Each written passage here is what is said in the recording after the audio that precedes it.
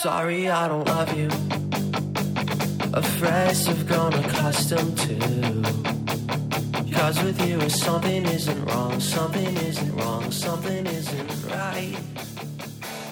I wish you could be happy. Hey everyone, welcome to Geekdom is back, and we are at episode 50. It feels like, this podcast just started yesterday, but to have Jacob Tender back on this episode is sort of full circle since he guested on the very first episode. So Jacob, how are you doing today? I'm good. Happy golden anniversary. Thank you. It feels like, I've done a lot of podcasts, but at the same time, it doesn't seem like I have between all of my podcasts. So I'm just sort of glad that people are still listening to this one 50 episodes later, because I had no clue how it was going to go when it first started. I think it's when you texted me and asked me to be on and you said that it was 50, that blew my mind, because that's like more than twice the number that I did for my show last year in like half the time. I feel like I don't know how you've done it. That's nuts. So you've been doing this for like almost a full year? Yeah, I started it last October. Goodness gracious, time flies. Yeah, and I mean, obviously not having a job this entire time has given me more time to do podcasting things on top of applying to all the jobs, but still it's, as it's still a ton of work when you're the one recording, planning, editing, all of the above, Right, yeah. Yeah, you're a one-person production shop. Yeah, exactly. But today we're talking about something extremely nerdy and geeky. So we're talking about digital storage and backup data. And I know we've brought this up on previous episodes because, with the Frank Ocean episode, we were talking a little bit about how you store files and everything and how you had so much stuff relating to Frank Ocean. And I know our very first episode was sort of all about how we consume media and TV and that sort of thing. So we're kind of staying on brand here for our conversations. Yeah. I mean, we could talk about Star Wars, of course, today with the big J.J. Abrams news for episode 9, but I don't think it would be a true Deanna Jacob episode of Welcome to Geekdom without just talking about something completely dry and nerdy. But this is actually pretty timely because, as I was telling you before we started recording here, Backblaze has been a little weird for me lately, and it's like, I will hit backup now and it just doesn't really do anything, but then it keeps notifying me that like my laptop has been missing for 2 weeks or something. Yeah. They phrase it I very get those emails oddly. too. Yeah, they phrase it I'm like, my laptop is not missing. It's sitting right in front of me. Thank you, though.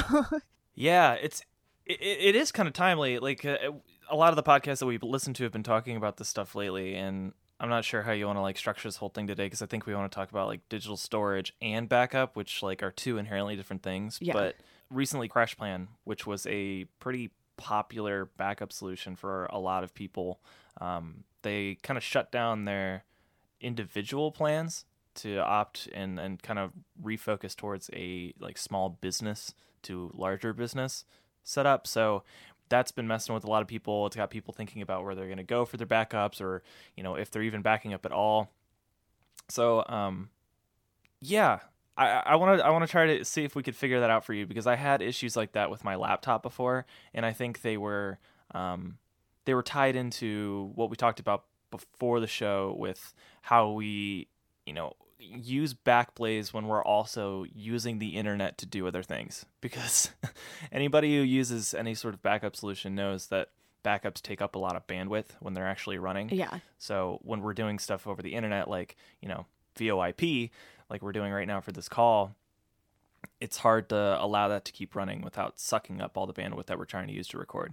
Yeah, and we can actually go ahead and start with digital storage, because I feel like that will sort of roll into Backblaze and other backup plans a little better than doing it the other way around. But what hardware do you use is sort of one of the things people talk about a lot with, hard drives and keeping all of your data. And for me right now, I only have one hard drive that I'm using, and it's a 2 terabyte Seagate Backup Plus. So it's a fairly small hard drive. And honestly, it was pretty nice going to that from whatever I had last time. I know I've had one that was only like 500 gigabytes and it was just like Right. full to the brim basically. And this I use both as my Time Machine backup, and I'll put some of my Plex stuff on there, because what I do with Plex is, because I don't rewatch movies too often, if I see something and I don't plan to rewatch it for a while, I just delete it and then I'll grab it again later when I need it or if I need it. So I have very few things. Like I have the Star Wars movies on there in case I want to watch those again for a podcast or something, since that seems to be, you know, not only a topic that you and I have talked about, but Star Wars is a pretty common topic on this podcast in general.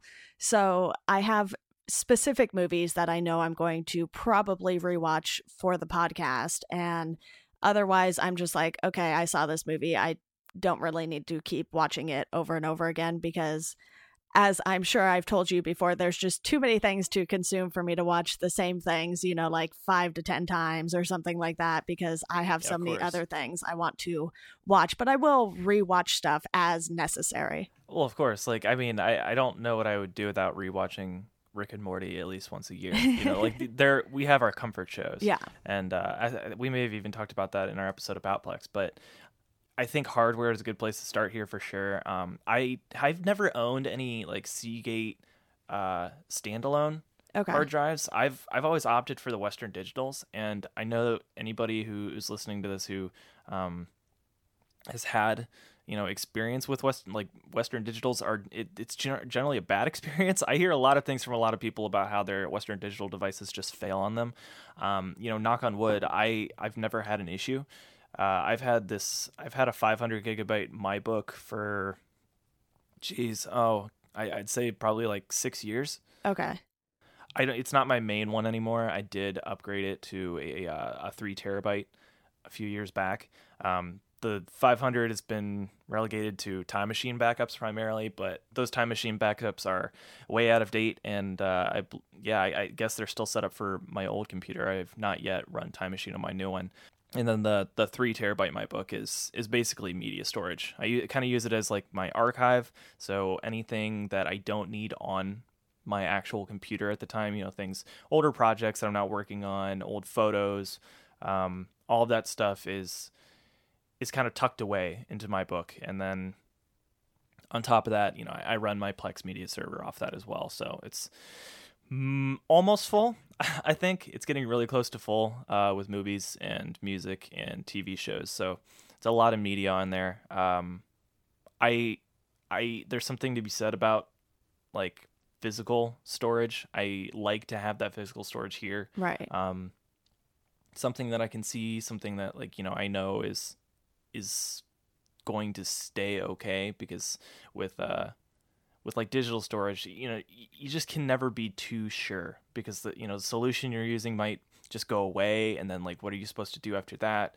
You know, depending on what kind of storage solution it is, like your files could just be deleted because of copyright issues or something. If you know they've run search on there for certain kinds of items, I've heard of that happening before. So I think that it's important to have a physical setup, and I'm kind of looking to upgrade my setup with something bigger pretty soon, maybe a NAS or, you know, something like that. But in the meantime, I've done really well with just these little standalone external hard drives. Yeah, and I've had various brands over the years. I believe the first one, I can see it from my desk because I still have it for some reason. It was Maxtor, and I think either Seagate or Western Digital or someone bought out that company. And then I had Seagate for the last 2 hard drives. And I have a desktop one that my cousin gave me when they moved to Colorado. And that one might be Western Digital. I'm not entirely sure, but it's literally one of the giant desktop ones. So okay. I have not used that because it has like old family photos and stuff that my mom probably wants. So I just haven't messed with that one because I don't know what, you know, wants to be left on there or not yet. So that's, you know, it's a project hard drive basically. Like I need my mom and I to go through it one day and just be like, okay, like, do we want to keep all this stuff? Or, you know, because my cousin, what he does is he tends to be the keeper of all the scans of the old family photos and everything. Like, he's digitized everything as far as I know, or a lot of the stuff anyway. So, that's obviously stuff people want to keep. So I was like, okay, I'm not going to use this for my stuff until I know, it's safe to put stuff on here. Yeah, when my family moved, I got put in charge of a lot of the old family photos from like our family camera. So any of the ones that we took digitally in like the early 2000s, I think those ended up getting put on my hard drive, and now the question is where they are. Right. Because, I stopped using that 500 gigabyte MyBook for storage, and it's just a Time Machine thing now. So I have a couple of I call them dump folders on my 3 terabyte, and I guess I have this it's like a little lacy durable portable one, so it's not like independently powered. It's powered through USB. It's a little smaller. I think I have some old stuff on there too. So I'm pretty organized with a lot of my stuff, like my current stuff, but I definitely have those old dump folders of just like old things from like old computers and old family photos and stuff like that. That's I guess that's like a winter project, but yeah, I've also gone through like 7 winters since I got those. So who knows if that'll ever get sorted out. Yeah, I think we've had this hard drive for like 4 years or something because my cousin moved a while ago, but it's like literally like black and white photos. So these are like really, really old like ones. People I don't even know are in these photos. So that's why I wasn't going to be the one to go through them, because I'm like, I don't know any of these people. Yeah.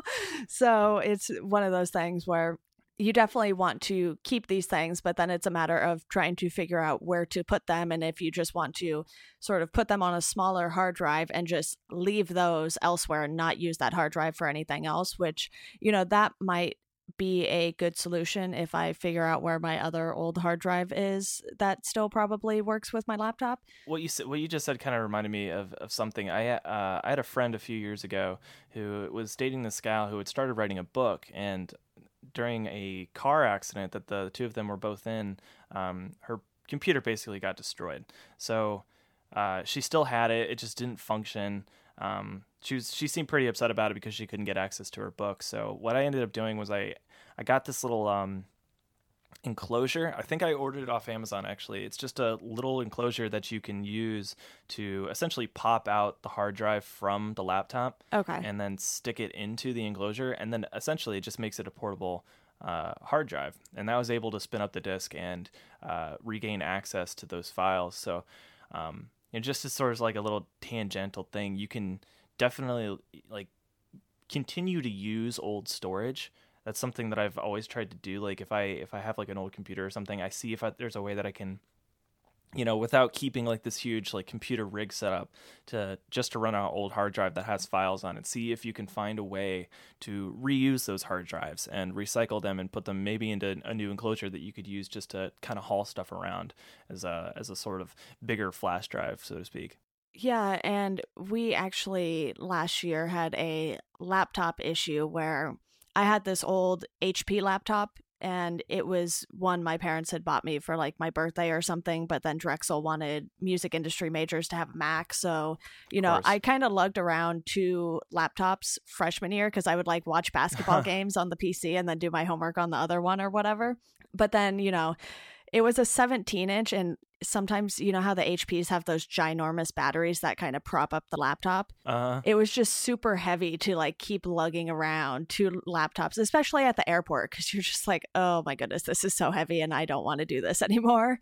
And so basically my parents started using that laptop, and last year my mom went to turn it on one day and the screen just stayed black. So we have not figured out what happened with that laptop. So she has a tablet now that she just uses. And I would say music is probably the biggest thing that was on that laptop. Like, we aren't huge picture takers in this family, so I don't think we lost anything that was like of super importance or anything like that. Because, she kept important documents on like a thumb drive or something, like, I don't even know if it was like work stuff or tax stuff or what, but, she can have access to those still at least. But yeah, we still have the laptop, and we just have not figured out what went wrong with it, or if we can get anything off of it. Oh my gosh. I don't know. Do you know, I don't know if Jesse Richmond listens to the show, but if he does, I'm about to bring up some bad memories for him. Oh, I remember this. I know what you're talking about. Like within the past 2 years, he suffered a massive hard drive failure and he had no backup. And he had tons of music. And, you know, Jesse is sort of like he's a music nerd in the way that I am, I think, in that like he had a great collection of old stuff that nobody currently cares about anymore. Right. Stuff that people don't even remember, you know, like bands that like I think of and I listen to all the time, but like nobody on my timeline but Jesse knows about. Yeah. And I feel bad every time that I'm posting about these old bands from like, you know, even like 2008, 2009. And he's like, oh man, like, you know, I had that and now it's gone. Like, I'm always like, does anybody have, you know, a copy of this song? And he's like, it did. And like, it's terrible. I don't know what I would do if I lost my music collection because I have so much old stuff that nobody has anymore. Like stuff that, like the files that were originally hosted on, you know, even like Pure Volume or MySpace, like all of those audio files have been flushed away. Like they're no longer there. They're not cached. Like there's nothing left of those files but the metadata on their profiles. So you hit play and nothing happens because the files just aren't there. So the only place that some of these things may even exist are on my computer. And I think I mentioned it on this show before, but there was an instance where I found these old demos of this old band and I was like, who the heck is this? And I Googled for that band and turns out like that band had this band member who is now a solo musician. And I tweeted about having these old demos and he emailed me and asked me to send them because he didn't even have them anymore. Yeah. So that's why I kind of wanted to talk about this stuff today. And, you know, it's a reoccurring thread on here because like storage is such a huge deal. Like to some people, they don't really think about what's going to happen to all of their files if something, you know, if some sort of like tragedy strikes in their home office. You know, if you have a computer failure or a hard drive failure, what solutions do you have in place to save you? Because in a lot of cases, like unless you think about it ahead of time, there's nothing that can be done. If a hard drive stops spinning, there is very little that can be done to retrieve those files. So yeah, and we don't even know because the laptop would turn on, but the screen just wouldn't. So it could simply just be, you know, like the screen died on us.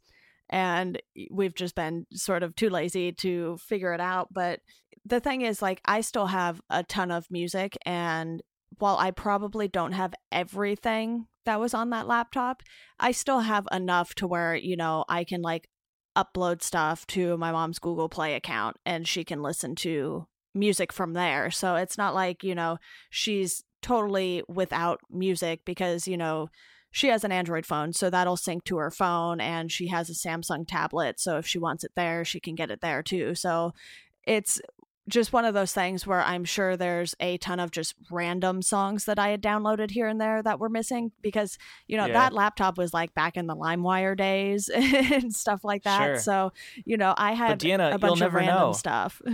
You'll never know what was on there. Yes, this is true. I mean, we do still have the laptop, so we can still figure it out.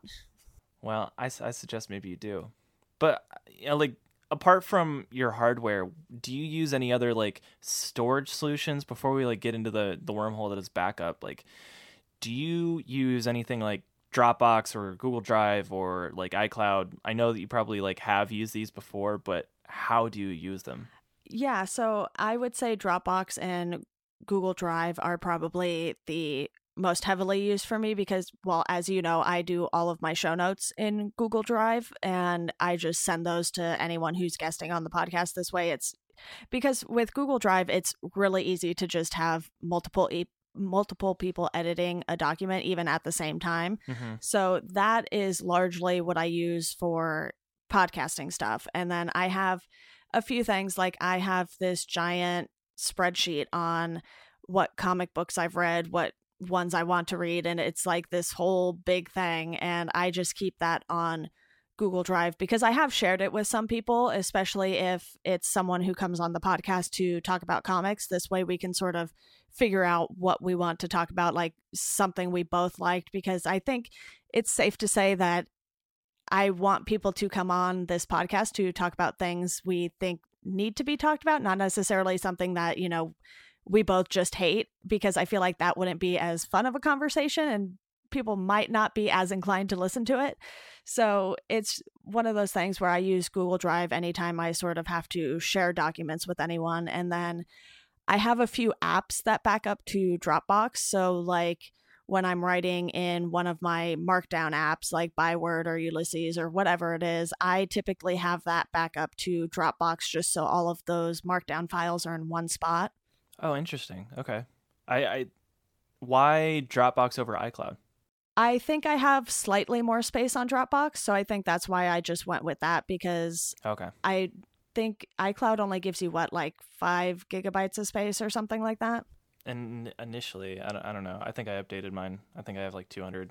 Yeah, and I don't pay for Dropbox, so I'm just using whatever free space I had, because you could do things like, invite people, and if they sign up, then you got more free space. And I'm sure I did some of those things that you could do to get a little more free space on Dropbox. Like add your student email, and that automatically gave you like an extra like 50 megabytes or something. Yeah. Yeah. I did that a lot too. I think I invited something like 30 people. I had a pretty decent amount of free space. And just within the past year, I actually upgraded to the paid plan, which is amazing. I never had to worry about filling anything up. The only drawback I've found is I end up filling up the Dropbox of my podcast co-hosts, because I don't get those notifications to say, hey, like your Dropbox is almost full. Because when that happens, it generally means it's happening to my co-host too. So I need to remember to flush those old podcast files out every once in a while. Yeah, and I'm sure, once I can pay for more monthly subscriptions, I might either upgrade Dropbox or check out iCloud, because I know there's like quite a few different tiers you can get on iCloud. Yeah, I think iCloud's a weird service still. I'm not sure it's like fully fleshed out, and who knows, maybe they'll announce something today that'll drastically change the way we think about it. But with Dropbox, I've always used it as sort of the place to store things that I'm currently working on, or the things that I know I'm going to be sharing often with people. So like podcasting is great because I have a lot of space on Dropbox. Whenever I'm podcasting with somebody, generally I'll host my side of the conversation's audio there until either I get theirs or they get mine. That way we can complete the edit that way. It's easy to bounce around big files. Yeah. If there's like if there's something that I'm going to be working on, like a website or some sort of visual project, I generally will store that stuff in Dropbox because it's easier to get to it on my phone. So when I'm on the go, I can basically, it's just a folder that I can get to on every single platform. And then Google Drive historically has been kind of collaborative the way that you use it. Obviously it's great for notes and for spreadsheets that you want to like keep around. But lately somehow it's become like this dump of stuff that I just save from like Reddit. So like a lot of my like Frank Ocean archive project stuff, like if I find something on the Reddit that I want to make sure that I archive, it's just easier to save it to Google Drive from my phone than it is to save it to anywhere else for some reason. Just the way that a lot of the people there share files, they just use Google Drive that way. So I've sort of been doing that as well. And then with iCloud, it's strange because it's a great storage solution. And it's Apple, who I genuinely, trust for a lot of these things, but it's not what I think of when I need to host something somewhere. So like I'll use iCloud as sort of like a backup, like the way you use Dropbox for Byword. A lot of my text apps like that, they use iCloud for that kind of backup. I use iCloud to, I think I use iCloud with 1Password, so I think my backups are done there. Yeah. But it's not something that I generally think about when I'm like, okay, I need to store this file. I think it's basically because there's no way to like share those files with other people very easily without exporting it to something else. And I think that's something that they definitely could work on, because I think that would change a lot of stuff. If you could use it as, a cloud storage solution and a host for files that you want to share, I think that could be a really big move for them. But so far it hasn't been. So I think that's interesting. It's funny how all these things work, because a lot of these services aren't that different from each other.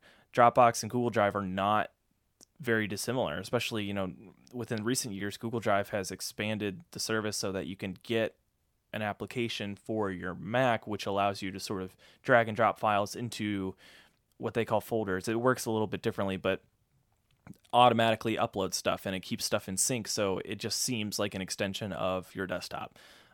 And that's useful. And it makes it really easy to move files around very quickly. What about like third-party stuff? Do you like dabble in any of the, like the other file storage or transfer stuff like Mega, I guess Mega Upload? There's Mega now, and then Mega Upload in the past, Debris, Mediafire, WeTransfer. Do you use any of these like third-party storage hosts? I would say it's more that I receive stuff from places like WeTransfer, like.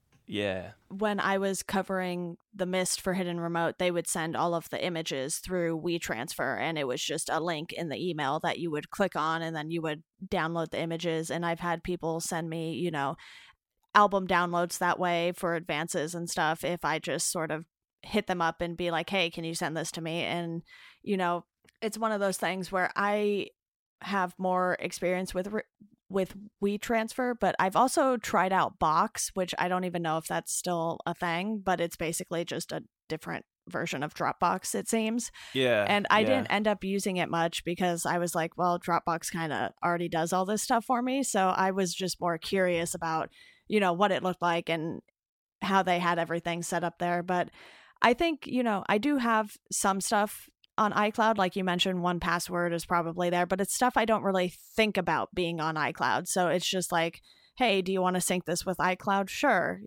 So I'm not really actively using it. It's more of a passive thing for me for iCloud. Yes. And then Dropbox, I do a similar thing like you do with podcasts. If someone needs to send me audio, I usually tell them you can send it via Dropbox or Google Drive, whichever that person uses is fine with me, because then I can download it and put it where I need it to be, basically, for when I go to edit and everything. I mean, usually I just sort of let them hang out in the downloads folder, and then I just pull them as needed. I've started like dating my Post-it notes so I can easily find like the Audio Hijack files and everything, because I think I just need to like redo the naming system on Audio Hijack and sort of have it be a little neater there, because right now it's just like a bunch of numbers afterwards that aren't necessarily the date that you can see right away when you look at the file. Yeah.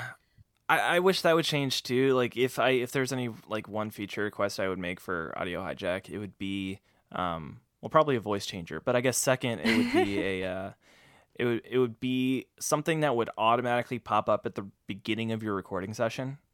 So it would start recording, but at the same time, it would give you a dialogue that would ask you like the name to name that session at that moment, because oftentimes you can do it before you start recording and you can change it every time, but oftentimes I forget to do that. So whether I'm recording a session of D&D, or I'm doing a guest episode of Welcome to Geekdom, or God forbid I ever do another episode of Variable Bitrate, you want to change those names every time so you know exactly what that file is. But so often I forget to do that, so like you said, it just ends up being this long string of numbers, just saying like Jacob Tender and then the date and the time. And that's not, that's fine. That's usually enough to help you go through, and you can always use Preview just to check out what the file is. But that would be one thing I would add to Audio Hijack for sure, because it does make it makes the storage hard, because then you end up with like months worth of these large audio files. Yeah. And at a glance, you don't know if you need them or not. Right. So that's the thing. It's not so much like finding the file when you need it. It's not being able to delete the files when you need the space without taking some time to go through every single file and establishing, oh, that was this, I don't need this anymore. Yeah. That takes, And that's why I've started dating my Post-it notes, just so it makes it slightly easier for me to figure it out, because otherwise if I just put, like episode 50 on my Post-it note so I can write down timestamps later, that does not help me at all. It's like I need to know what day I recorded this episode so I can go find it in the files later. But what I do, because I have, this and Misaligned, and once in a while I'll guest on someone else's podcast, is I have different setups within Audio Hijack. So I have like a Geekdom one, so it'll at least label everything Geekdom, and then either it'll just say Geekdom Skype and then Geekdom Deanna, so I know which one's my file and which one's the Skype file in case I need to use that as a backup. That's smart. See, all my setups are like application based, so I can just quickly go to the one that like is already set up for, Chrome or, whatever it is that I need to use, like Skype and all that, and Discord and all that stuff. But I never thought to have individual ones set up with specific naming structures as the only difference. That's a good idea. Yeah, and literally the Geekdom one and the Misaligned one look exactly the same. It's just I didn't want to keep having to try and figure out which podcast was which podcast. So I have Geekdom, Misaligned, and then I think I just have like input device for when I record a guest episode, since I don't record the Skype file or anything like that for a guest episode. So then that usually I'll go in right away and like rename it. Like if I were on one of your podcasts, I would just name it Your Podcast and then put my name after it or something. That's a good idea. That's a good plan. Yeah, but I still have to like sort of look for what date things were recorded. So it cuts down the time a little bit, but it's still like a sort of very long list of files. And I'm like, okay, which ones do I need now? Yeah. All right. Well, should we go into backup? I think that's the bread and butter. Yeah. All right. So, first of all, I think we both use Backblaze. Yeah. To varying degrees of success lately. Why'd you sign up for Backblaze? Basically, I kept hearing people talk about this on podcasts when I first started getting into podcasts, because as you know, when you listen to quite a few of the tech podcasts on Relay FM, ATP, Talk Show, and everything like that, a lot of them will have the same sponsors for a while. And I just kept hearing about this service and I was like, okay, maybe I should do this. And when I signed up, it was only like $50 for an entire year. And I think I'm still at that price point. So it was really hard to say no to storage for that little every year, because I was like, well, what happens if my hard drive sort of just dies on me and I don't have a cloud backup somewhere? And I don't know if it's John Siracusa who's always saying this, but it's like, one backup is no backup. So I was like, all right, maybe I should have 2 backups of my stuff just in case. Man, I'm no longer at that $50 rate. When I switched my computers, I messed up. And since I didn't do like a full restore on my new computer, I got updated to the $100 plan. Ooh. So I just looked at that. That's frustrating. Oh, well, maybe I can send an email and beg them to grandfather me in or something. But yeah, no, that's where I found out about it too. I kept hearing Backblaze, and I'm thinking, well, the price isn't half bad. So I set myself up on that, and it's been a great solution. I'm actually pretty impressed with the way it works. It's fairly quick depending on your internet connection. I don't have the fastest cable internet in the world, but it's much better than the DSL that I had when I lived in the country with my parents. So I feel that my upload speed could be a little bit quicker. I'd probably get the initial backup done pretty quickly because those take forever if you have a ton of files. But it's peace of mind, and I don't even, $100, it's not great, but $100 for peace of mind is well worth it to me, because I have a lot of files that I'd rather not lose. So that's what Backblaze is great for. There are a lot of other solutions too. I'm not as familiar with them. CrashPlan was probably the one I was second most familiar with, but they no longer offer individual service for, just people like you and me. So that's kind of out of the equation now. But the nice thing with Backblaze is if you do suffer data loss and you have all your stuff backed up, you can either, fix your setup and download all of that, use a ton of bandwidth and download it. And if you live in like Kansas City or somewhere with Google Fiber, I'm sure that's not a problem. But they also will send you a hard drive on request that has all of your data on it. And then you can move all of the data from that hard drive to your new one, or you can just keep the hard drive, which is a cool thing. I like the idea of that. So, it's pretty neat that they'll just mail you all of your files if you suffer data loss. That's such an awesome service. Yeah, and for me, like I said, that $50 was sort of hard to pass up, and hopefully, I won't get bumped up if I get a new computer anytime soon. I mean, Just do your research. Yeah. My plan is to just get a desktop at some point, because I feel like, with as much podcasting as I do, sometimes it's like my laptop's running pretty hot when I'm editing for X amount of hours or whatnot, depending on how long the episode is. So I feel like, having an iMac could really just sort of help me out there with that. And, obviously that's something that's going to have to wait until I have the money for it. But it's just one of those things where, even when I got this laptop at the end of 2014, I was like, okay, how do I make things work on this one that were already on the old laptop? Because I don't want to screw any of this up. Yeah.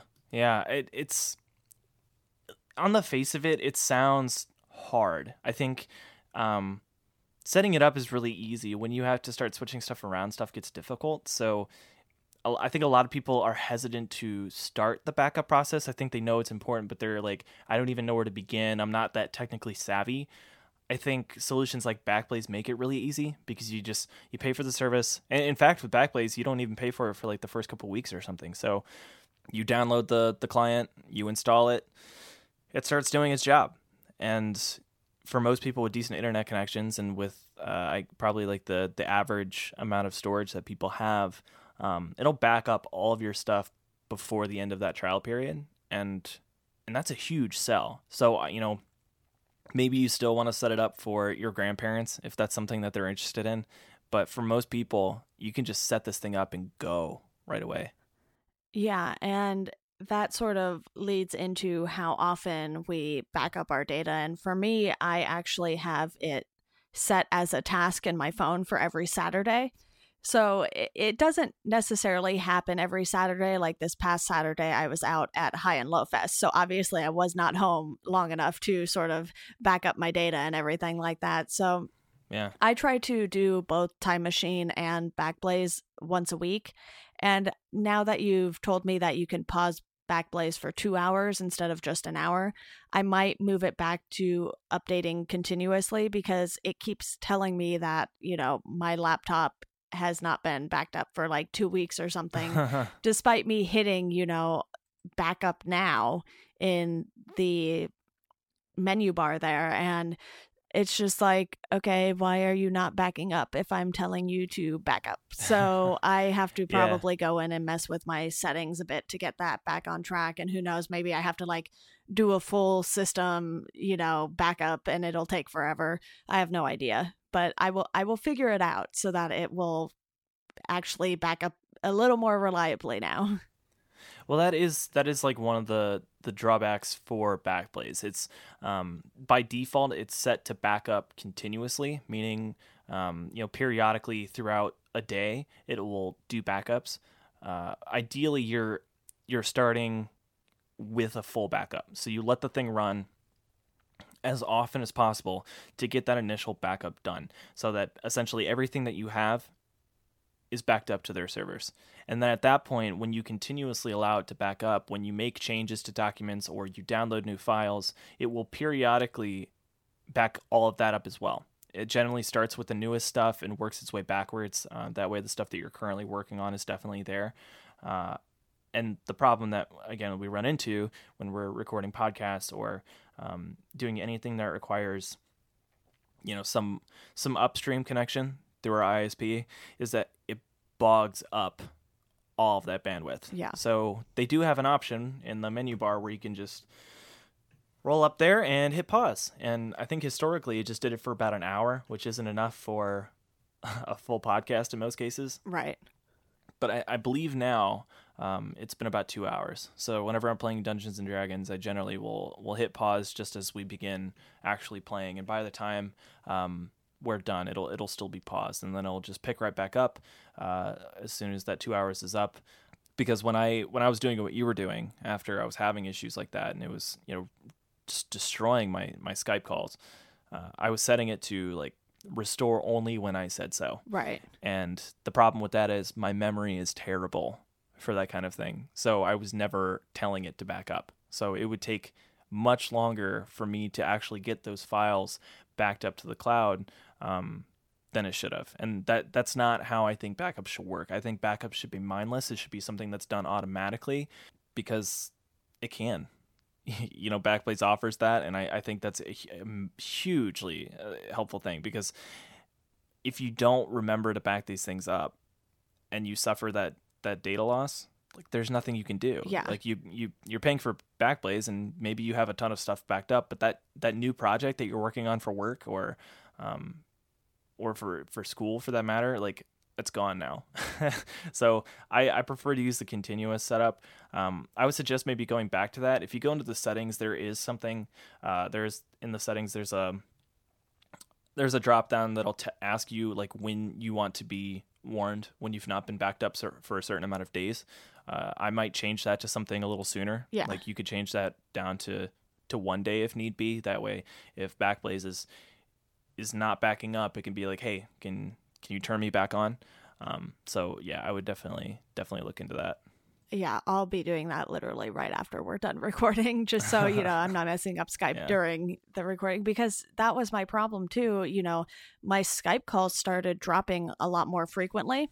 Mm-hmm. And of course, it's one of those things where you can never tell if it was on your end or someone else's end. Or theirs, yeah. And I wish, obviously Skype could be a lot better in general too, but that's not what, this episode is about. But it was just one of those things where then, I would sort of have these like huge gaps in the audio files, and it sort of just kept making editing a little more of a nightmare, because then, I would have people say they couldn't hear me, but I was, still talking and could hear them. So then it was just like, then I have to like start all over and edit that part out. And I think since I've had it stop backing up continuously, it sort of hasn't dropped nearly as much. I actually don't know if I've had any calls drop necessarily, or if it was just like, there was like an interruption and we had to wait, and then I had to edit that out, which isn't a Skype problem. It's just like, a dog barking or something.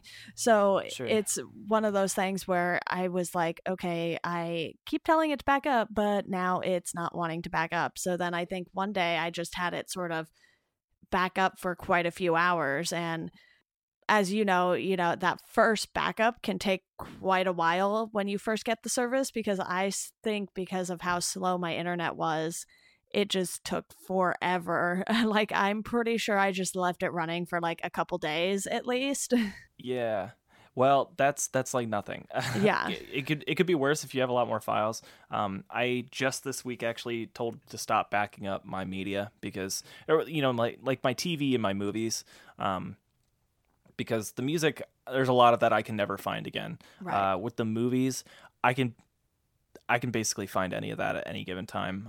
Some of it might be harder to get, like some of my Star Wars fan edits, stuff like that might take a little bit longer, but you can set exclusions in Backblaze, so you can say, hey, like, this file is huge. I can find all these movies pretty easily if need be again.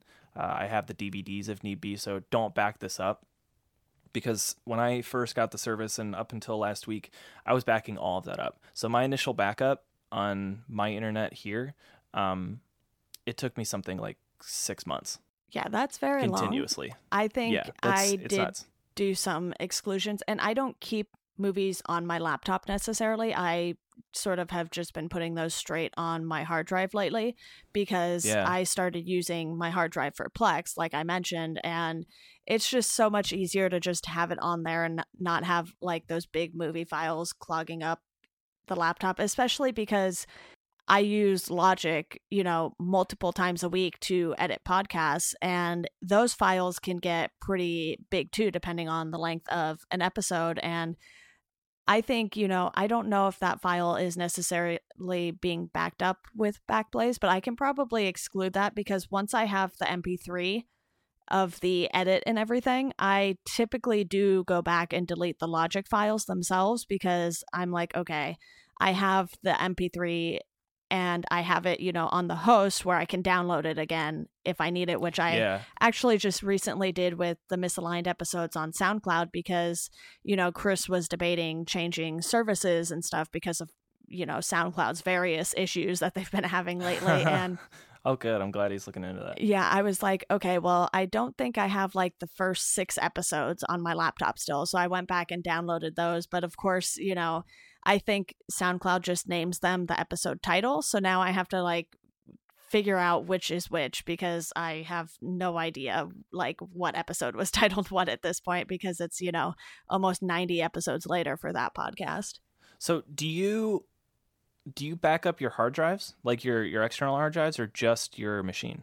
I'm pretty sure I have it set for just the laptop, and then my hard drive is just Time Machine and media files.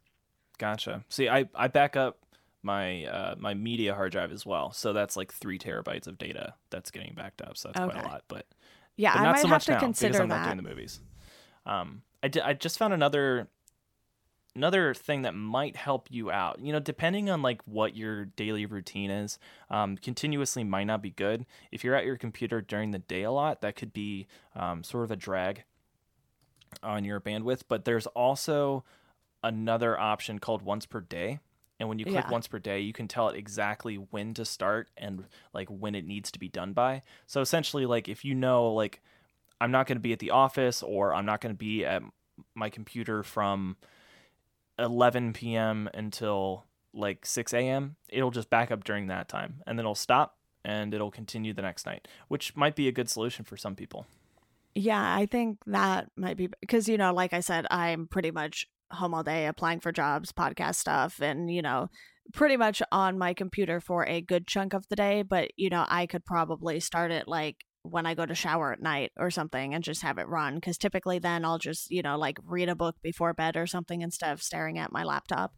Yeah, and for people like that, like, you never, like, if you don't have like a steady work schedule or something, and we're talking about like home backups, you don't exactly know like when you're going to be at your computer working on things. So sometimes it could be hard to just say, hey, like do it during this time. Like you could say, hey, like while I'm at work, do the backup. Right. But if you have the day off and you're at home, then you might have to do that pause thing every couple hours if you're going to be working pretty continuously on your machine. So yeah, that's interesting. I think if you just try fiddling with it. Yeah. Put it back on continuously and see if you still keep getting those errors. I have to figure out if I can get my plan knocked down to $50 again. And yeah, so I recommend Backblaze. If anybody wants to help out a guy, they can hit me up and I'll send them an invite link, and it'll save us both a little money. But I think it's super important. Like I wanted to do this episode because I think like data backup is massively important, and some people might not think that it is for them until they lose everything. Like they're like, oh well, I don't, I'm not like an avid music collector. I don't have demos for neon pop punk bands from 2009. Sure, not many people do, but like there is something on your computer that I'm sure you do not want to use or lose. That's a constant for everybody. My mom has been through data loss at work, and it just drives her nuts because that means like weeks worth of work that she has to redo. Not to mention old files that are just completely lost, that databases that have to be built back up. So if it's something that works for you at home or works for you at work, I highly suggest looking into some sort of backup solution, because backup is not the same as storage. So like if you're like, well, maybe like I heard you guys talking about these external hard drives, maybe I'll just look into one of those and I'll just make copies on there. That's fine. Like you should do that. I think whether you do like manual backups, automatic backups with some sort of like cron job through the terminal, Time Machine is another great thing. You can get a time capsule or anything and set up Time Machine and back up everything automatically that way. That's all great. It's good to have that physical backup. And it might be quicker if you have data loss to restore from that physical backup that's like right there. But that doesn't work in all cases. Like how many people in Houston or in Florida who had to evacuate or who didn't evacuate and like have their entire setups there. Like if your only backup solution is in the same room as your computer and that room is flooded, it doesn't matter. Right. Like both of those solutions are gone. So I would I suggest to everybody to look into some sort of remote backup, because if your house catches on fire or somebody breaks in and steals all your shit, at least you have that peace of mind to know that your data is somewhere else and it can still be retrieved. It's not completely gone. Yeah, and I think the last thing I wanted to bring up here was what I sort of already mentioned with, deleting the logic files when I know I don't need them and stuff like that. Do you ever sort of just go through and try to clean up some of the files on your laptop and everything like that? Because recently I went into my applications folder and I was going through, I have Adobe CS6 still. So I was going through and I went to open, I believe it was After Effects, and it was just like the app was X'd out and I couldn't open it. So I was like, well, this is strange. And, I don't know if I'm going to delete the app yet or try and figure out why it is X'd out and I can't open it at all. But I think, sometimes I'll download apps just to try them, especially ones that, are like free utilities and whatnot that you can try out. And then I think, every once in a while I'll get this itch to just sort of go through my applications folder and see why I have so many applications and I only use like 10 or something like that. Yeah. So do you ever go through and sort of just get rid of files and apps that you don't necessarily need? Yeah, I do that a lot. Like I don't delete my movies after I've watched them like you do, because I feel like I have the storage. I'm just going to keep them, because if I want to watch it, I don't want to have to go find it and download it again and go through that whole rigmarole. So I generally just keep stuff. That said, there are movies that I downloaded years ago and still have not watched and probably will never watch. So usually I'll go through my unwatched section on Plex and just say, okay, yeah, I don't need these, and I'll flush those out. Yeah. But as far as applications go, I probably do that way more often. With the various things that I'm always doing, either for my own projects or trying to help other people out, I'm always downloading these like weird fringe applications that I like are kind of do the same thing as this other thing, except it does this one aspect a little better, and that one aspect is just this like weird fringe case that I'm only going to need once. So every once in a while, just to keep stuff decluttered, I'll go through and I'll remove those applications. But one thing that I've noticed over time is that like there are residual files from every application you install that generally get left behind if you just drag it to the trash. If you just delete the actual application, like there are still like local files or like configuration files that get left somewhere in your computer. So I suggest an app called App Cleaner. It's just App Cleaner. I think you can get it on the App Store. If not, just Google it and you can find it. It's by FreeMacsoft. It's a really good program. You open it up, you can drag an app straight there, or there's a little list where it'll list like every application that you have. And what this will do is like when you decide, okay, I want to get rid of Adapter, you click on it and it brings up a list of all the files that were found that are associated with that. So in addition to the 73 megabyte app itself, it found something like 30 megabytes in application support files and binary cookies, all these like plist files that you will never need for anything else. They're only for this application. So it goes through your computer and finds all of that, and you can remove it all at one time. Yeah, I have used various utilities, like I said, just to check them out here and there. And there are quite a few that will do, like app cleaning and file cleaning and find duplicates and everything like that. And I mean, a lot of them are paid, or some of them will, give you X amount of files free and then want you to upgrade. But I'll definitely have to check out App Cleaner, because I think, that's definitely come up where I've deleted apps before and I'm like, I feel like there's still a bunch of stuff on my computer that I don't actually need, but because all config files just look the same looking at the names, you don't want to delete the wrong ones. Oh, for sure. Yeah, no, I think it's super important to just like go through and clean that stuff out, because that's the kind of stuff that can bog down a Mac over time. It's the kind of stuff that you'll never think about.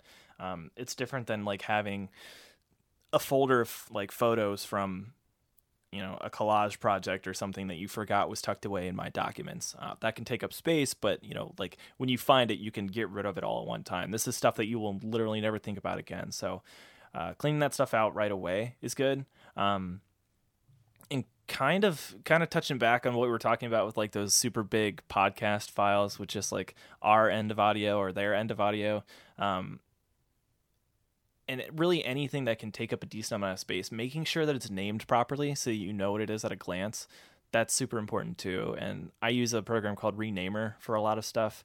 I think it has ID3 support now, so you can automatically rename stuff using the actual ID3 tags for a song file, and you can set up like different configurations for the name, so you can set up basically a format, and it'll apply that format to everything. Right. I use it for photos. I use it for when I'm making like a Frank Ocean mixtape. I use it for that. It's super handy for just like renaming a ton of things at one time using the same scheme. Yeah, and that's sort of like what I have set up for Audio Hijack to automatically name the files. So I'll have like I said, my name and then Skype, and then, I'll have it start with the podcast name, just so, it's like all of the Geekdom files are in one spot and all of the misaligned ones are in one spot. And it's very clear, when the podcast name switches. So it's, it's not a perfect naming system, but for me, it sort of cuts down on the amount of time I spend looking for something like that. And usually I'll just hover over it or click on it and just see like the date, and that helps too because I've started writing those down. But yeah, it's always one of those things where I feel like you can keep tweaking naming systems and everything like that, and you might not ever find a perfect way to do it, but everyone sort of will just find whatever works best for them and how their brain works, basically. Yeah, everybody has a different flow, and it's just finding that kind of like combination of applications and schedules and everything that is involved in data storage to just find that thing that works for you.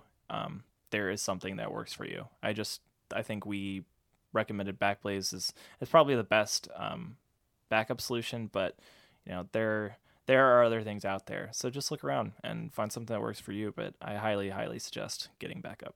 Yeah, definitely. And one last thing I wanted to talk to you about was music specifically, because I know you keep a ton of music because, like you said, you have stuff that sometimes no one else has. And, when I was interning at Fearless, they sort of, gave me this hard drive and had me just plug it into my computer, and were like, hey, you can basically have all this music so you can, send emails and whatnot to music supervisors and things like that. And I just ended up pretty much keeping everything that was on there because, Fearless started in 1994, I want to say, and none of those bands are on the label anymore from the 90s pretty much. And yeah, I think quite a few of them aren't even necessarily active anymore. So it's like you don't really know how long Fearless is going to hold on to these hard drives necessarily, because, I know not too long after I left my second internship there, they moved locations, and it's like you just don't know what could happen to those hard drives. So I was like,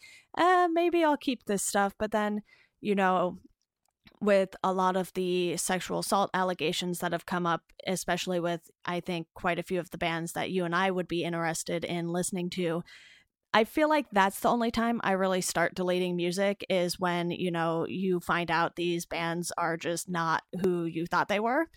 And I think, I have that reason to delete someone's music, no doubt. And then other than that, I don't really delete too much stuff, even if I don't end up listening to it as often as I thought I would, or if I don't even listen to it at all. Do you find yourself sort of not really deleting music quite as much as other files on your computer? I've never deleted music unless it's a duplicate of something that I have, or like I find a better version of that file. I don't delete anything.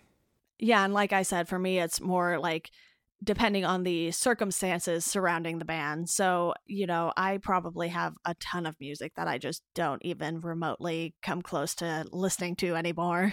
Yeah, for some people, like the storage thing is an issue, like just the amount of space that you have. But I think more and more as time goes on, storage is getting so cheap. Like I bought the 3 terabyte MyBook for the same price, if not cheaper, than what I initially bought the 5 gigabyte for in 2010 or 2011. So, you just look around. There's just go to Best Buy and go down their their very small and ever dwindling section of external hard drives, and and just look around. They've got probably like 4 or 5 terabyte ones for like $200 right now. It's nuts. Yeah, I think I bought my 2 terabyte one for either just below $100 or around $100. So, even if you don't catch these things when they're on sale necessarily, which I happen to, and so it was a good price. I was like, all right, let me upgrade, because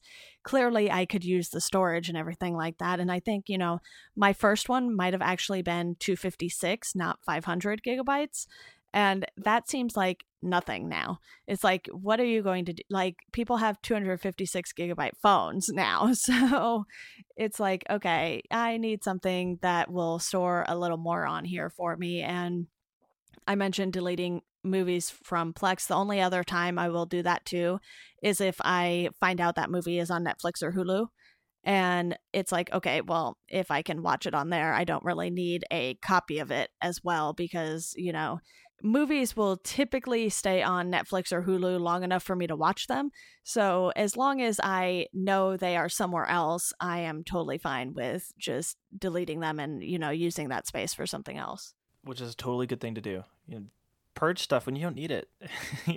Don't feel like you have to save everything just because you have to. Like I said, with those movies, like, there are movies I am never ever gonna watch again. Movies I have no idea why I even downloaded, and they've got to go. Like, I think I downloaded some movie with Snoop Dogg, and I think I must have thought it was something else. I have no idea why I have it. Yeah, I most recently did that, I think, with Doctor Strange, because that's like the one Marvel movie I didn't go see in theaters for whatever reason, and I suddenly saw it on Netflix. I was like, well, don't need this anymore, so delete. Get rid of it. Gone. Yeah. All right. Well, is there anything we haven't hit on just yet that you wanted to talk about, or do you think we covered pretty much everything? I think we got it pretty good. In short, just look at what you got, and if it's not enough storage, like, there are solutions. Like, you don't have to pay for Dropbox to get a pretty decent amount of space. That at the very least is a kind of cool tool for moving stuff around portably. Google Drive is good for collaborating with people. iCloud needs work.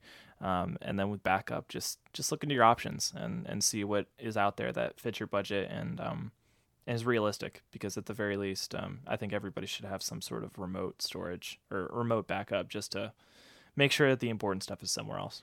Yeah, and even at the $100 price point, for most people, that is something that's going to be worth it. And, I gave up quite a few subscriptions once I realized, finding a job was not going to be quite as easy as I thought. And, I think I was paying like $100 a year for access to Stratechery, which is Ben Thompson's website. And it's like, I'd much rather spend the $100 on backup than, something like that. And it's not to say, I didn't really enjoy supporting his website and everything like that. Is just sort of, when you need to prioritize things, backup should definitely be one of those priorities over something that you don't necessarily need.